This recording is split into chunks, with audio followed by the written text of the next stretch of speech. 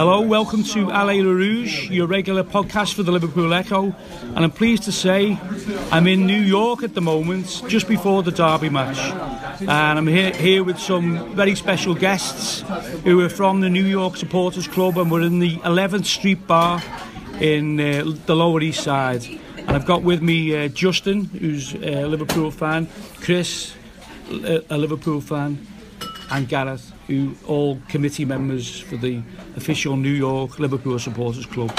So, Chris, can you give us a bit of background about the New York Supporters Club, how it was established and how long it's been going, and that's everything? Okay, we're the oldest supporters club in North America, oldest Liverpool supporters club in North America, founded in the 90s by some Irish lads and some Scousers. Oh, right.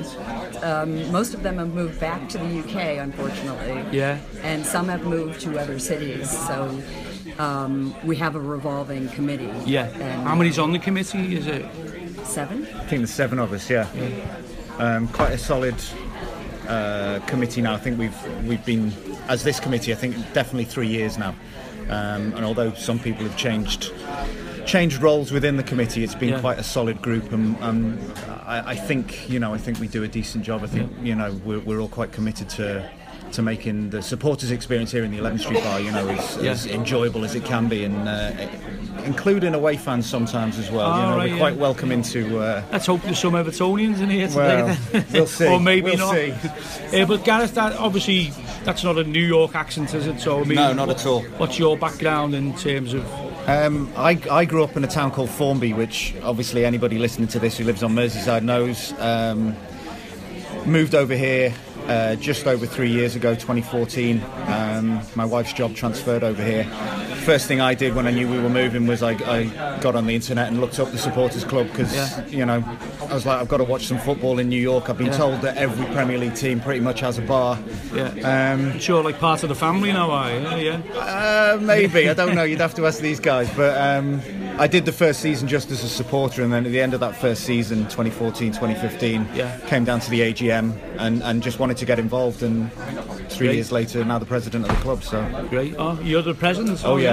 Oh, right. You've got that presidential air about you. Have you noticed? I'm not sure in the current climate that's a good thing, though. Yeah. Well, I'm not going to ask you about your civil rights background. Yeah, but so Justin, in terms of how long have you been involved, and what was your background? How did you end up supporting Liverpool?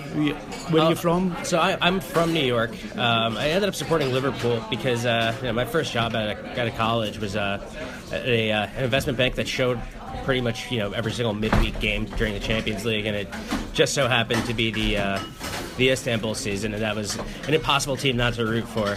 Kind of stuck with me, and I've been coming now to games here at the 11th Street Bar for probably about the past 10 years. So it's been a while. It's a great place to watch a game. It certainly provides an atmosphere that you're really not finding in a lot of other places around here. We sing, we're loud. Well, I see you've got the flags up. The flags are in the bar, which is impressive. And you were saying, Chris, that one of these flags was that as in the original Istanbul banner that's behind us was taken by supporters who had tickets to the match to Istanbul. Right. So it was there. We had this one made a few years ago when the team came to New York. Oh, right. And have you ever been to Anfield? Are you able to get to Anfield? I haven't yet. You haven't yet. So is that's on your list? It's on a very short list of things to do right now. Yeah, my first match was 2003 Leeds. Ah, right. Yeah. How many times have you been to Anfield then? Is it? Probably since I go like once a year. Yeah. Probably. Yeah. Can we do the math? 14 times. 14 times. Yeah. So obviously it's awkward times. It's like the kick-off here today is 9:15 in the morning. There's a 11:30 kick-off. It's obviously even earlier, but does that cause any problems, or do people still turn up? Is it? Yeah. I mean, the ethos of being an official LFCNY bar. I think we've got 7 or 8 bars around New York and New Jersey now. the ethos is you open whatever time kick-off, whatever the weather, whatever day of the week. Yeah. Every game you've got to be open. I mean, I remember last season, I think it was a 7:30 kick-off against Norwich, and they'd shut the city down because of the snow, and we still opened, and we still had about 20 people in. Oh, great. The 7:30 kick-offs in the morning are surprising how busy they are. But this is what I said to you earlier. You know, the passion of the supporters in the city. Whatever time the match is on, they'll be here. You know, they'll be here midweek. People are bunking off work to come down, especially this season with the Champions League. And the Europa League. I mean, the Dortmund game was one of the most amazing atmospheres I've ever experienced at a football game. You know, it was in here when it went right to the wire, and we went to the final. So it takes a bit of getting used to when you first move over here. For me, anyway, it took a bit of getting used to. You know. But we're open whatever time, whatever the weather, you know, and people turn up for it. So we're lucky to have a really supportive bar to host. So our home at the How long have you been based here? Since 2004. So 2004, that's a long time. So because there are other bars in the city, isn't there? There's Carragher's bar, isn't there? And there's other bars that show the match. Oh, a lot of bars show the match. Is there any rivalry between the official supporters and the unofficial supporters? I mean, a little bit. You'll get that everywhere, you know what I mean? I mean, at the end of the day, there's been times when we've all come together, regardless of which supporters group you belong to or you're affiliated with. You know, the campaign in terms of the Hillsborough Justice campaign about there's a radio host, was it 2012? Steve Cohen. I remember that. And there was a very big campaign over here. A joint campaign against what he'd been saying on the radio, wasn't it? I remember that. And things like that, you come together, and then the Hicks Gillette Out campaign as well. We participated in. So would you say, Justin, is it football before other American sports, or do you mix it in, or? I mix it in. I'm also a big baseball fan.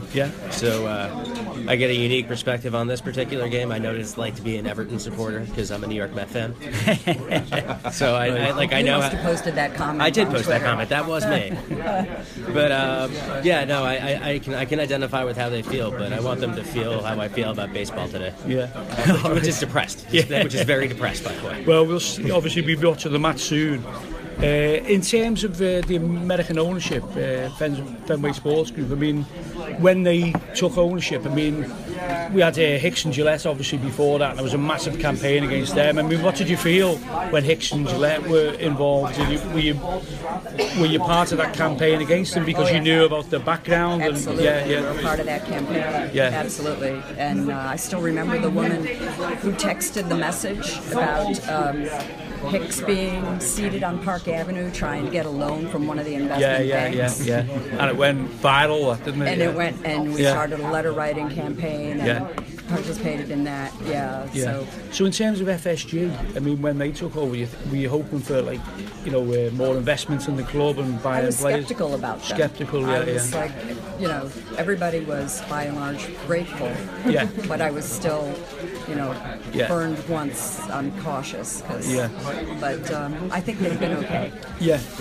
Justin, how do you feel about them? I think they're okay. I think that they're not great. They're significantly better than Hicks and Gillette. But I think that's the bottom line, isn't it? Significantly better than Hicks and Gillette, but still feels like we get in our own way too much. I mean, people say I'm involved in the Spirit of Shankly. People say to us, why aren't you campaigning against them? But there's no, honestly, against Hicks and Gillette, it was hard enough then. We only ever had 10% of the support really getting onto the streets, so it would be impossible against FSG because they play the game differently.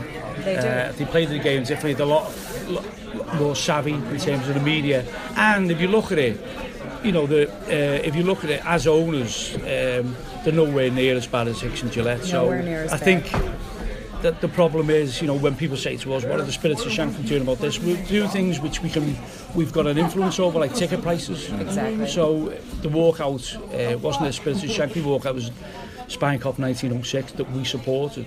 But the walkout, things like that, did have an effect, I think, and it surprised them, teams are just coming out onto the pitch at Anfield, it looks like.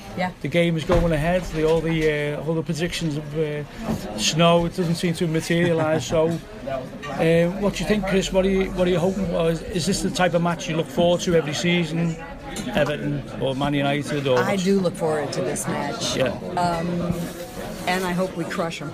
Yeah. But I'm still angry that Sadio was injured at the derby last year. Yeah. And I feel like that's kind of indicative, and I hope the referee doesn't let them kick lumps out of all the players. Yeah, I'm not sure they've got the type of player who is able to do that. I know everyone will think Allardyce is going to try and do that, but I don't think they've got the personnel to do that. But obviously, he will be playing for Allardyce, whereas they didn't seem to be playing for Unsworth, I think. It's interesting why that would be the case. I don't know. Yeah, it's internal politics, I think, the club. But Justin, what are your thoughts? I mean, Sam Allardyce elicits like a visceral hatred from me.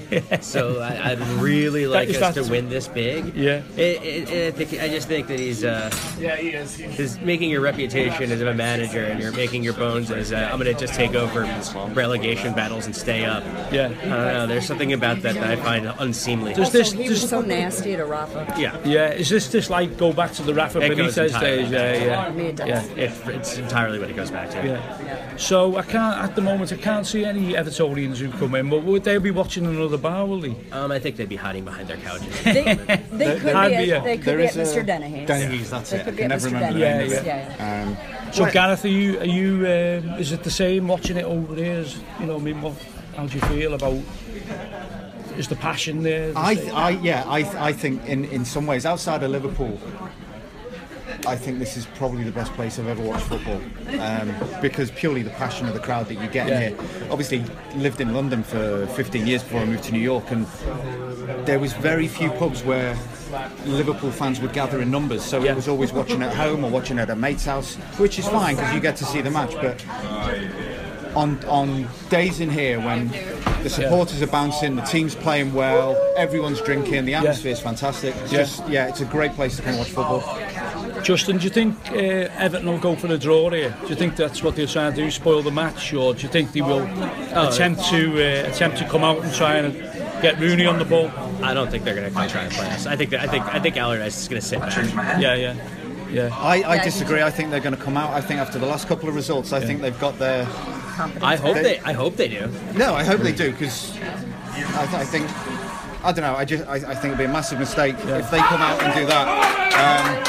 But I think we're going to take it 3-1. I'm going to be positive 3-1.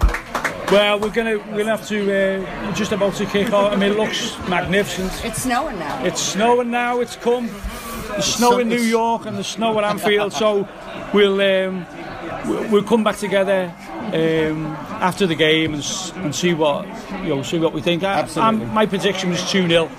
Anything over 2-0 would be great, but let's hope we get 3 points. That's all that matters. That's all that matters. Even if it's a 1-0 penalty in the 91st minute, which wouldn't be bad. I'll take that.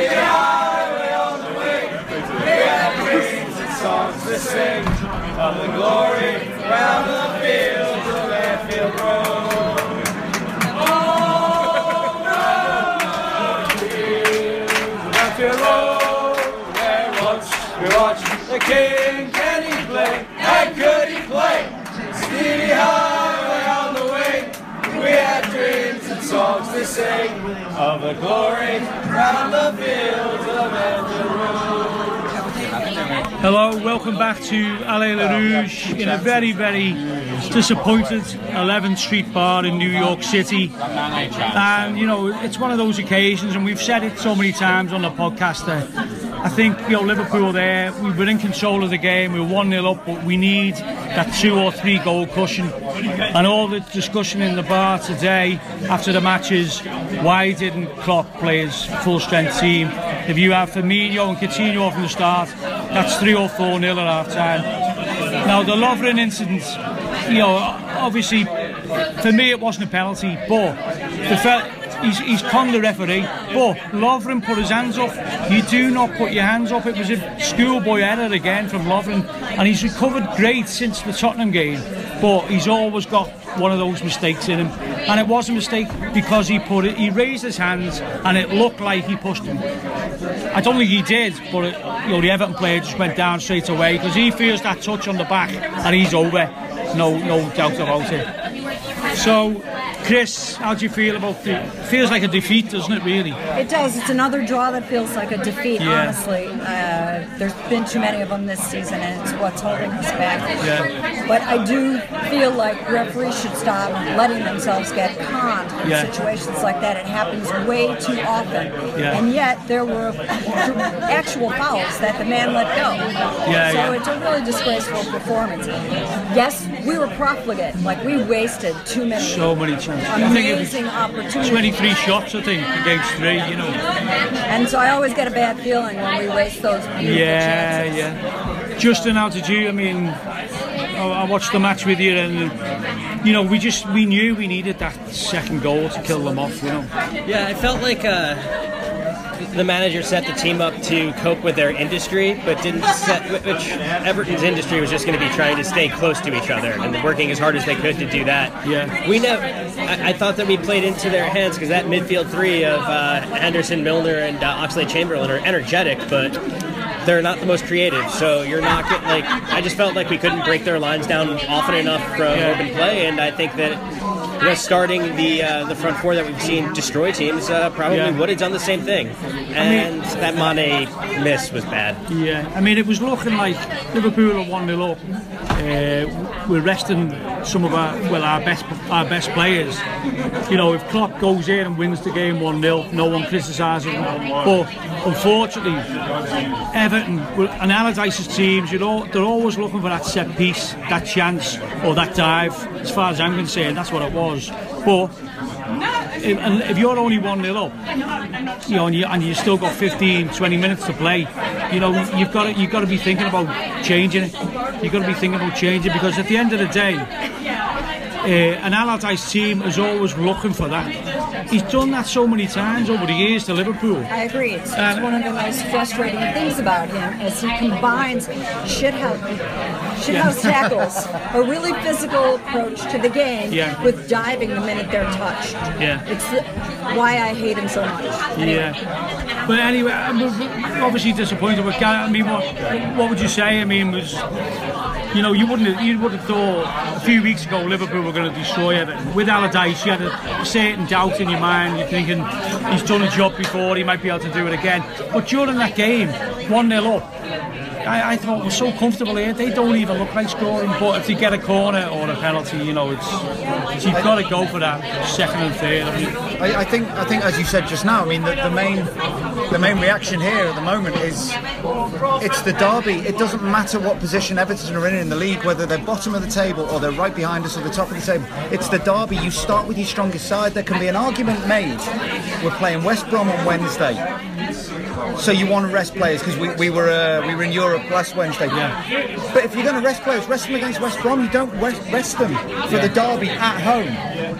And just one mistake and it's ruined, what could have been a glorious day. Yeah, I mean, I was thinking when the Salah goal went in, I was thinking this could be 3 or 4, because that's what it looked like. But you've got to give Everton a bit of due there. They did stick at it and they kept in the game and looking for that set piece. But I think obviously people look to Klopp now and say, well, come on, you've got to start your strongest team. And I think that's, you're right. I think West Brom's the time to rest your players. at home, West Brom at home, not the derby match. You finish Everton off 3 or 4 goals up and then bring them off. So we might have been able to do that. It's all ifs and buts, but once again, I think Klopp is still learning about the Premier League. I think he really is. You know, I can see he's going in the right direction. Some of the football's been absolutely marvellous, been devastating attacking football. But he's still learning about the game, I think, because for me, you destroy teams, then bring your players off, and that's how they're having the rest. Not, oh, we might bring them on if we're still, we're struggling with 15, 20 minutes to go. It'll be interesting to hear his comments after the game, because you can guarantee that the first 2 questions he's going to get asked. Yeah. Why did we start with Coutinho and Firmino on the bench, and why did you bring Salah off? Yeah. They're the first 2 questions he's going to get asked, and I'm dying to know what he's going to say. Yeah. I think I think he'll concentrate on the referee. You could see what he was doing. So he went onto the pitch at the end, and he's on a charge there, isn't he? Yeah. He's on a charge. Definitely. Well, Lovren had a go at the end as well. He had to be pulled off by Milner. So, but at the end of the day, Lovren's made a schoolboy error there by raising his hands. Yeah. Don't raise your hands. You know, Lovren. You know, I think he's been impressive the way he's come back from his Tottenham debacle. Definitely. But, you know, there's still that error, that schoolboy error, and that to me is a schoolboy error. As soon as he feels his fingertips, he's over. No doubt about it. But we saw that last weekend as well. The penalty that was given for Brighton. Against Henderson. And no one could work out, even the commentators, we were watching it, you know, the NBC commentators, they were like, what? Oh, he's raised his hand, but there's no push, but it was given, and then exactly the same thing this weekend. Yeah. So, I don't know. I mean, Justin, how do you think? Do you think just play your strongest team? You know, is that what you think? Yeah, I mean, it's easy to say that in hindsight, but also it felt like, you know, there was about 6 balls that we put across their back line that someone could have finished, and we're basically saying Klopp's a genius for rotating his side and getting results. So I think that's where it's a cruel game. I think Mane had a bad day today. Mane did have a bad day. And when he has a bad day, it really shows. But I also feel like he put in players who are physically bigger, players who are physically bigger, who he thought would stand up to the tackles. That would Allardyce's tactics, Yes, exactly. And so that was the method behind his madness. And also, because it was, although we played sublimely in the midweek match, he was giving them additional recovery time from the last match. I don't think he was so much resting them as giving them recovery time, because that was, only a couple days ago. So I mean, Liverpool, we're relying upon 3 points there. Where do we go from here? I mean, would you have said before Everton, West Brom at home, you take 4 points, or you want your 6 points? Don't you? Definitely. Your bankers aren't really. And when we've come into the bar this morning to watch the match, and we've watched the last 10 minutes of Arsenal drawing with, was it Southampton? Yeah. And after Chelsea lost yesterday, these are the times. Yes. These are the times where we seem to revert to this attitude that, I don't know, I don't know if it's a mental block or something, but this was the game we should have, as you said before, you know, we should have been 3 or 4-0 up at half time with our strongest 11 playing, and then take people off at half time and rest them, because we got West Brom on Wednesday. When other teams are dropping points, we just seem to have this absolute inability to maximise on those chances. Everyone talks about, we're getting a bit of luck this season, you know, the last couple of seasons maybe we haven't had so much luck. When we're getting the luck, we're then shooting ourselves in the foot because we're not capitalising when everybody else gifts us the opportunity. We could have gone third today, comfortably third. I think Justin made a good point there. I think, you know, if there's so many tap-ins available there that we thought these should be going in. We've had, 23 shots? 23 shots, you know. These tap-ins go in, and it is 3-0. Klopp's a genius. Now it's 1-1, and, you know, the critics will be out again. And I don't think he deserves it, really. But I think, it's, as I say again, I think what he's got to realise is that this is a massive match for Liverpool fans. This is a massive match. Everton are, you know, in the doldrums.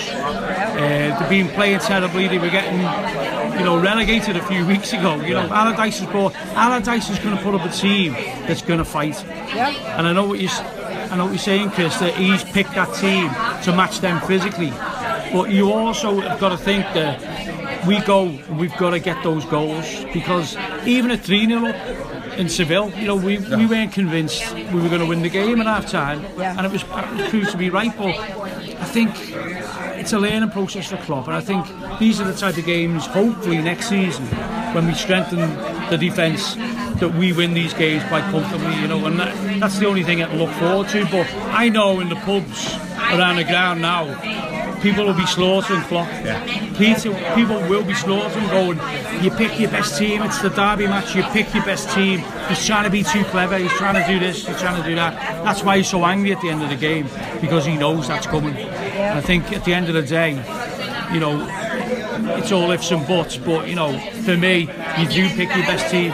You are trying to be too clever. And I think it is a wonderful thing, hindsight, but at the end of the day, that's a derby match, which they're now celebrating. Evertonians would be celebrating in town. Oh yeah, they were so delighted. That's a victory for them. Yeah. The DVD comes out tomorrow morning. So for everyone listening at home, at least if you were watching it on telly, you didn't have Phil Neville commentating like we did. Yeah, well, Phil Neville was saying it definitely wasn't a penalty, wasn't he? I don't know if he said that. Yeah, I think he did. I know they were saying to drown out the commentator. I'm actually amazed that he's paid to do this. He's paid to do it. I'm amazed that he gets paid for this. Yeah. I guess so. Yeah. So you're not Phil Neville's biggest fan, no? I'm not Phil Neville's biggest fan. I'm not. Except I always remember the derby where he got in goal and saved. Was it Couch shot? Dirk Kuyt's shot. Yes. So I'm grateful to him for doing that, because that was a famous, delightful victory. So where do we go from here then? I mean, you're still confident that we're going to make at least a bit of a challenge, you know, or is it just City are too far ahead? And, I think we were saying in here a couple of weeks ago, me and a couple of lads were saying, we don't think it's going to be a question of who's going to win the league. It's going to be a question of how much is City going to win by. Yeah. And I think if they win today, I mean, the Manchester derby's just started now. We're watching it now. It's just kicked off. City win today. I think that's it. I think they're gone, because Chelsea have fallen by the wayside. Tottenham have already imploded again. I'm not saying we're going to challenge. I don't think we are at all. But I challenge for the title, but we're definitely going to challenge. I think we're challenged. Yeah, definitely. But I think if we strengthen in January, we all know where we need to strengthen. Yeah. It's not wholesale changes. It's not we need 11 new players. We need one or two. Have you got any sympathy whatsoever for Lovren there? Have you got any sympathy for him? In a way, yeah, because I think he's been at the club long enough that he knows what the derby means. Yeah. Everton, they're no Chelsea, they're no United, but they're still the team we have to beat every season. Yeah. And I think he gets that now, and I think maybe he was just a little too enthusiastic. And as we all saw, he should have gone for the header. Yeah. I think it was the same. At Tottenham. I think he'd been told, whatever you do, don't let Kane turn you. Get the headers in, and he misjudged those headers. And I think today that's probably in the back of his mind. Yeah. I'm not going for this. I'll let him turn, and that was the big mistake. And he's not. Lovren. A lot of headers throughout the game. Yeah, he did. I get the sense a little bit that he's a little bit of a tragic figure. Yeah, where whatever he does, people are always just at this point going to remember the bonehead things, like the stepovers against West Ham, or it's just those things exist, and it's just sad for him, because I want him to be Franco Baresi every single time he takes the pitch, but he's just not Franco Baresi. We all do, but if you've got a solid back four there, you win that game 1-0. Yep. It's as simple as that. I think we've said this, on many podcasts back in Liverpool. Is an accident waiting to happen. Now, it hasn't happened since Tottenham, but it's just happened in a massive game. Yeah. And I think, It always makes me miss Rafa. Yeah. I think, obviously you've got a bit of sympathy for Lovren, because it's obviously he's dived, hasn't he? But, he's given the opportunity by putting his fingertips on his back. He's almost gifted it to him. Yeah. And the referee was in back of the two of them, so all he could see was the hand. Yeah. He couldn't see what Calvert-Lewin was doing from the other side, which was pulling out. Well, one of the replays almost showed like Calvert-Lewin pushing himself away. Yeah, to dive. To go down. But see, that's why it's so unconvincing to me that he was pushed, because of the way he fell. Yeah. And referees should be able to spot that he plunked himself over. Come on, it's not that hard. Yeah.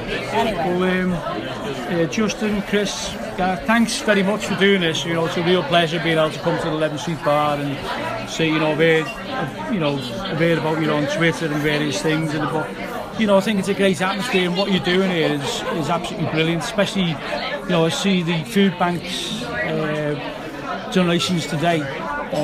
So Gareth, can you just maybe talk a little bit about that? Because in Liverpool we've got a big food bank organisation, and the Derby match is a big one for them, you know, so obviously long way away, but similar problems, poverty. I mean, a couple of times a season we do this. Roger, who owns the bar, and as we mentioned earlier, has been our, I suppose, benefactor for about 14 years now. Very supportive of the Supporters Club and allows us to, you know, run our charity events here. He gets involved as much as he possibly can. A couple of times a season we like to do a food drive. There's a church along the block on 11th Street called the Father's Heart Ministry. They run a Saturday morning soup kitchen and food pantry, and everybody who comes to the 11th Street Bar on a Saturday has seen the queues. They come down the block, they go round the corner, they go down Avenue A. It's heartbreaking, it's disgusting that in the 21st century this is going on. So, and it's you're saying it's not homeless as such. No, it's working poor. It's working poor who don't always have the funds to be able to, one, eat healthily, and two, eat enough. So it was something that Roger was always involved in anyway, because of the sort of local aspect of it. So we just asked people to come on the specific match days when we're running this, cans of tuna, cans of fruit, because they're the things that they're so versatile. They're the things the Father's Heart Ministry ask for. On a Saturday morning, they're feeding over 700 people in an hour. It's not a small thing they do, so anything we can do to help, we will always, hopefully, the members will always step up. And we always try and pick, obviously, what's going to be one of the biggest matches of the season, so we'll do the United game, or like today, the Derby, you know, when we know we're going to get a packed crowd, and we blast it out on social media, we send the members emails out, and everybody steps up, and then we take it down. We always do whatever we can. So well, it seems a great initiative, and it's fantastic that you're able to do that, and it's I just get from the atmosphere in here that people who are coming in are genuine fans. They're all here for the right reasons, and they're all trying to help the local community. It's sad that that's got to happen, as you say, in the 21st century, but it's really, I think people listening to the podcast will be like very inspired by that. I think it's a great gesture, and it puts things in perspective. We're all arguing about football and that, but out in the streets, there's a lot of poverty, and for me, having knowledge of the food banks back in Liverpool, it's a great thing you're doing, and long may it continue. And the Supporters Club, you got your flags, the flag that was Istanbul, and obviously we were disappointed by today's result, but onwards and upwards, and I think the Reds we are going in the right direction. It's just these are 3 steps forward, maybe 1 step back, but we can see what Klopp's trying to do, and we can see his plan, and I think we've just got to keep the faith. We've got to keep the faith, and I don't know if just a message to people listening to the podcast from New York City. Oh, it just keep supporting the Reds wherever you are in whichever way you want to. That's what we do here. We want anybody who's in New York to come down. We'll show you a great time for a game. And we open our doors to all Reds everywhere, and even some other supporters. And what I think is amazing about the branches, the supporters branches, is that you can multiply what you saw today, not only across other bars in New York City, but across all these different locations around the world. And everybody is pretty much doing the same thing. They're doing some charity work. They're providing a home for Reds away from home. And they're building support for the club, and they're building a community. I mean, we've had fans from here, members of the Supporters Club, and they've come up and they said, look, I'm going to Tokyo next week on business, and I've got in touch with the Tokyo Supporters Club. Can I take a t-shirt, or can I take a scarf? Like, absolutely. And we're getting pictures back of these little bars on the back street of Tokyo, just flags and banners and scarves and shirts everywhere. So it is. It's this massive worldwide community, and it's quite a weird thing when you're a supporters club and you're not able to go to Anfield every week. Yeah. Because it's almost like a different kind of passion, so because like you're in a bar rather than at the ground. So it's like a belonging thing. Yeah. I mean, what you feel? I mean, I have to mention this because a lot of Liverpool supporters based in Liverpool are thinking they don't like the idea of this cliche, the world's greatest football family. But I can see a negative to that. But also, when you come to places like this, you can see what they're trying to say with that. I mean, but how do you feel about that? It should be more, Liverpool should concentrate on local supporters. Do you think that's an outdated concept? Or? I actually don't, because I think that is the meat and potatoes of the support. And so I'm always a little bit conflicted about when we get a ticket allocation, because I feel like I want the local supporters to be there. At the same time, we got a really poor one this half of the season, and I thought, really? So I understand the conflict, but no, I want Liverpool to be well supported. I think so do we. We want well, because that means that you're successful. Exactly. You're a famous club, and that's what we always wanted when we were kids. And we always looked to, Everton were a bigger team when we were kids. In terms of, we didn't have that many support when, obviously, with Shankly building the club and Paisley continuing that success, we became this global thing, which is Liverpool Football Club, and I'm proud of that. I'm proud of it too. I'm proud of that. I think there's room for both. There's room for the local support, because as we've all just agreed, there isn't a club without the local support. There's initiatives I think the club could engage with in terms of maybe discounted tickets for locals, school kids, things like that. Get them while they're young. It's like anything. It's like music. It's sport. Anything. You get the kids young, get them passionate about them, get them in there, seeing it. They're there for life. But at the same time, as was proven to me the first day I walked in this bar, the passion of people 3,000 miles away from our club who've half of them never been to Liverpool, probably never will get to Liverpool. But they love it as much as anyone from Merseyside. And they just don't get the chance to go. And they've all got individual stories about why they support Liverpool. But I can totally understand, sorry to interrupt you then, I can totally understand the people who've been going to Anfield for 40 years, and all of a sudden some guy from, I don't know, Sweden turns up with a ticket, and it's Norway you're thinking of. Well, I was trying to be polite because everyone always says Norway, so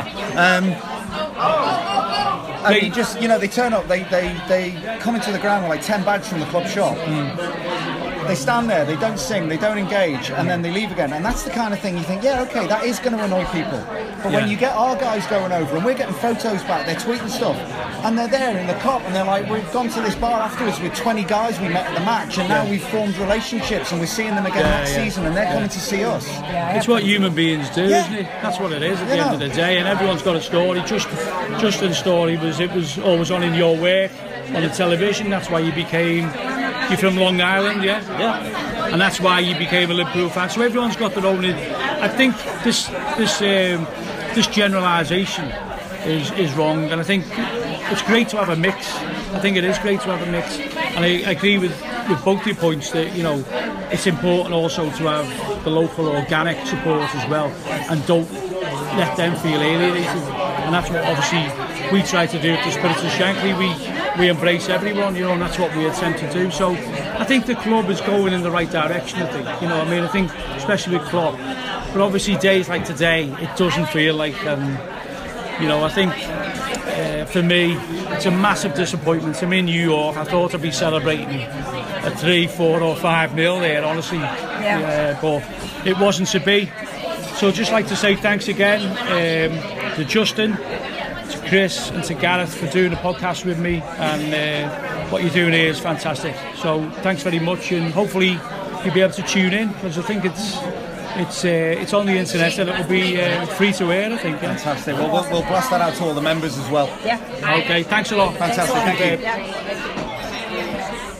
So another very disappointing result there. We just watched the West Brom game from Carragher's Bar in New York City, and all looking forward to the game and thinking after the derby match and the disappointing draw, is 3 points in the bag. But I don't think Liverpool ever really got out of first game. They seem to be struggling. Very pedestrian performance, I thought. And I'm joined tonight by Brian McLaughlin, who's the manager of Carr's Bar. Carr's Bar is located not far from Times Square, and it's 39th Street in Times Square. Brian, yeah? Yeah, 39th Street between 7th and 8th Avenue. Yeah. I don't detect the New York accent there, is that? No, I'm from Tyrone, Ireland.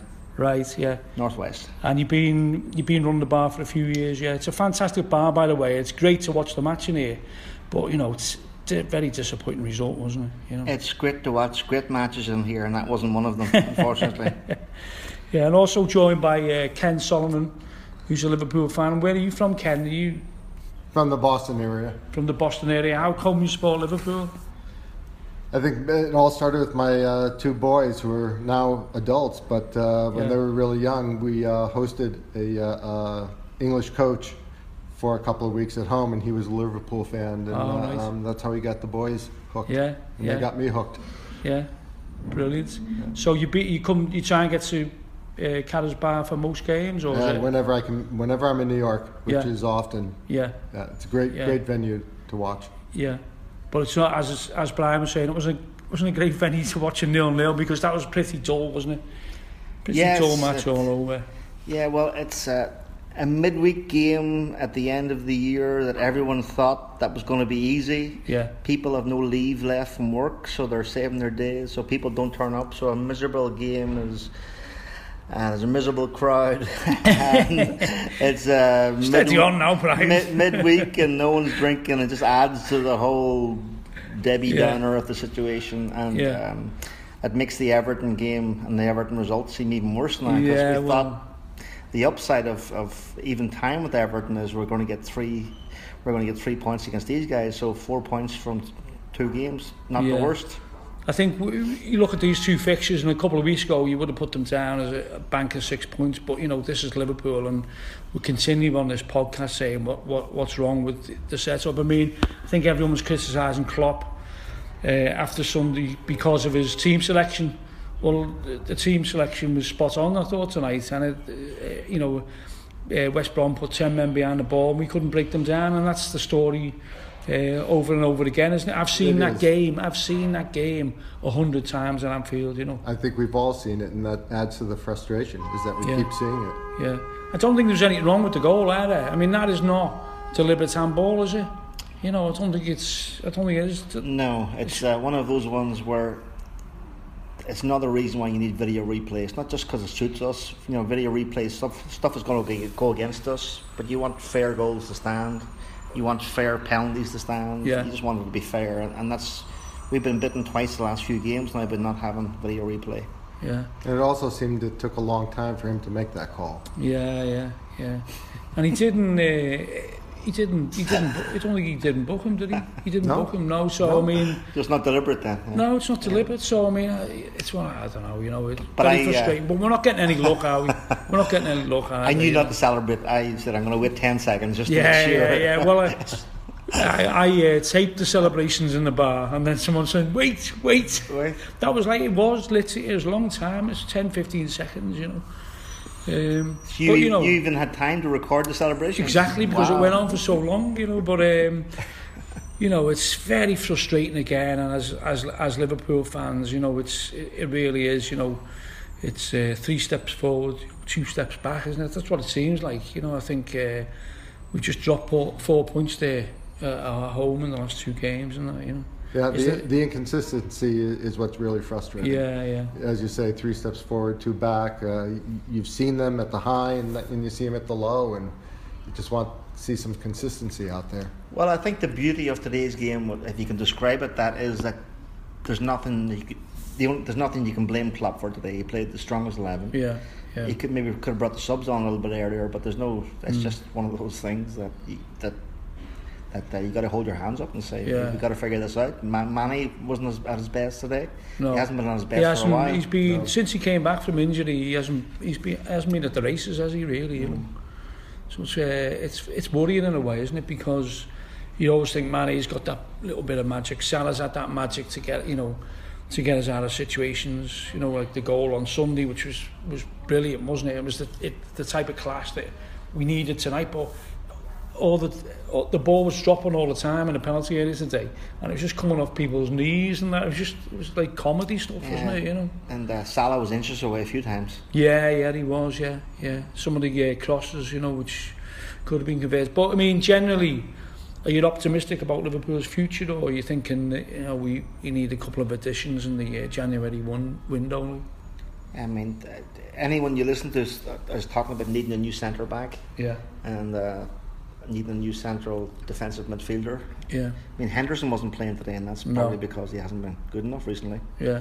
And then the guy that's replacing him maybe possibly leaving in January. Yeah. It's not great. So obviously, Keita's coming in, but we can't. Yeah. We can't have nobody for 6 months. How do you think Karius did tonight? Didn't have much to do, did he? But he really did what he did. But he had a couple of really nice close saves. Yeah. You know. But quick reflexes. The save that he had is because he messed up for that. He was off the line too far and misjudged the ball. But then down the other end of the field, Foster did the same thing where he dropped it as well. Yeah, looked to be the ball. I think the wind was probably giving them lots of trouble today too. Yeah, I think. Well, that's what the commentator was saying. Yeah, it was like. You know, if you look at that match, you can see everyone's freezing in the crowd, can't you? And everyone's thinking, "Oh my God, just score and get this over with, so we can get home." You know, but Pete, you give us no time. I don't even know how the other scores went today. Did anything go for us? Anything suit us? No, I think everyone wondered. I think, not too sure. I think Everton were winning. I think City were winning 4-0 last time I saw. You know, but. Very disappointing. But I mean, I'd just like to say, you know, didn't know what to expect coming to the bar. I was in the 11th Street bar to watch the derby, which is a very different bar because it's a very long bar, isn't it? But this is more like your traditional Irish bar in New York, isn't it? Yeah. And some of the memorabilia on the walls, not just for Carra, but for Liverpool as well, the watercolours and that. You know, I think it's absolutely magnificent. You know, I think it's brilliant. So if anyone gets the chance, when you're coming over to New York, try and check this place out because it's fun. And also you've got another bar called the Boot Room. The Irish American, which was named after the Irish American pub on Lime Street. Yeah. Oh, was it? Yeah. Oh, right. There's connections everywhere. Yes. Yeah, and that one's gone now. Yeah. But this is the only one left, the Irish American. Yeah. I think they were trying to rebuild that one. I think maybe the... Yeah, but you've still got the Boot Room, haven't you? Yeah, but I think the one in Liverpool, I thought they were trying to reopen it again. Well, I think it's reopened on the other side of Lime Street. Bit further down. Like, same name? It's called it's I got to get back and check that. I got to get back and check that out now. Oh, all right. That's a good excuse for me. Have you got a copyright on that? I can tell the wife. It's something I got to go check out. Yeah. But you know, I mean, in terms of, I mean, watching the match in New York, do you feel part of the, you know, part of everything? You know, when obviously you said there's going to be a big match, obviously there'd be a lot of people here for the Arsenal game. Yeah. It'd be a great atmosphere and all that. And do you feel part of that, or do you see it as a distant club and there's not? Do you have any connection with that? Like, my life is first thing in the morning I'm listening to the Anfield Rap. Right. Okay. You know, and the kids listen to the Beatles before she goes to sleep. Oh, right. Yeah. Just surrounded by so Liverpool. The Liverpool connection's always there. Yeah. I come to work every day surrounded by all these people, surrounded by Park Hall characters, and brilliant. Meet 100 different Scousers every day in here. And Jamie comes over, doesn't he, a couple of times? He comes over. He's been over like every 6 months on average. Yeah. He's coming over now in January again. I'm amazed his dad hasn't stayed here. You know, because some of the bars here are fantastic, aren't they? You know? Well, he has stayed. He's been over here 3 times. Right. Well, no, but actually started to live here. I mean. Oh no! No, only I can live here. Yeah. And can you bring some people over for the matches? I do. For 6 years now, we've been running trips for North American Reds. Yeah. Oh, great. Over to Liverpool, and you combine that with Beatles. We do. We do a Beatles tour for an afternoon. Yeah. Sometimes a Beatles pub crawl, and we do a lot of things in the community. We go to Home Baked Anfield all the time. Oh, brilliant. We bring everyone in there, introduce them. Yeah, fantastic. So we're gonna go far in the Champions League, aren't we? That's one that's consolation. We're built for the Champions League. I think we are built for the Champions League. So I mean, it's a great draw, Porto. That's the one I would have wanted. Yeah. So next year's our year. Champions League, right? Yeah. It's got to be, and 2018. It's got to be. Yeah. And we'll have a group trip over there for the Porto match. Yeah, well, I think I can.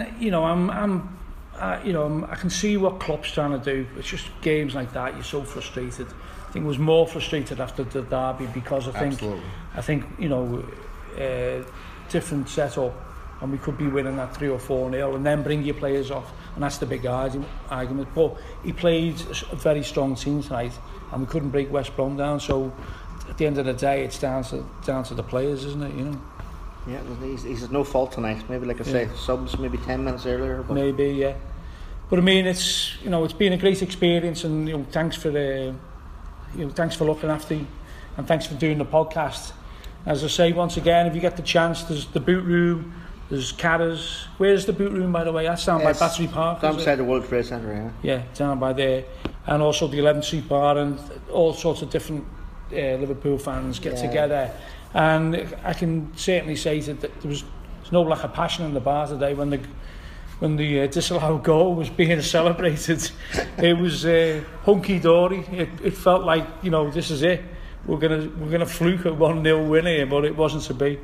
But so thanks, Brian. You're welcome. And thanks, Ken, for doing the podcast. And have you got any message for the people listening on the Liverpool Echo podcast? I'll tell you that we're just looking forward to coming over for the Porto match.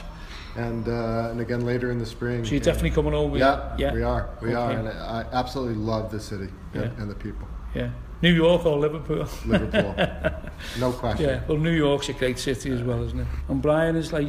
Yeah, hopefully I'll be coming over as well. Yeah, what for one of the matches, yeah? If my wife lets me in February, yeah. Yeah. Look forward to coming over and hopefully will you get to Porto maybe? Will you get to Portugal, no? No, if I'm going to go anywhere, I'm going to go to Liverpool. Yeah. The away games don't interest me at all. Yeah. I like the city. Oh, okay. As much as I like the football. Well, you've been a great host, and thanks very much, and thanks for doing the podcast. Layla Rouge, over and out from New York City. Let's hope the result is better next time. Thank you very much.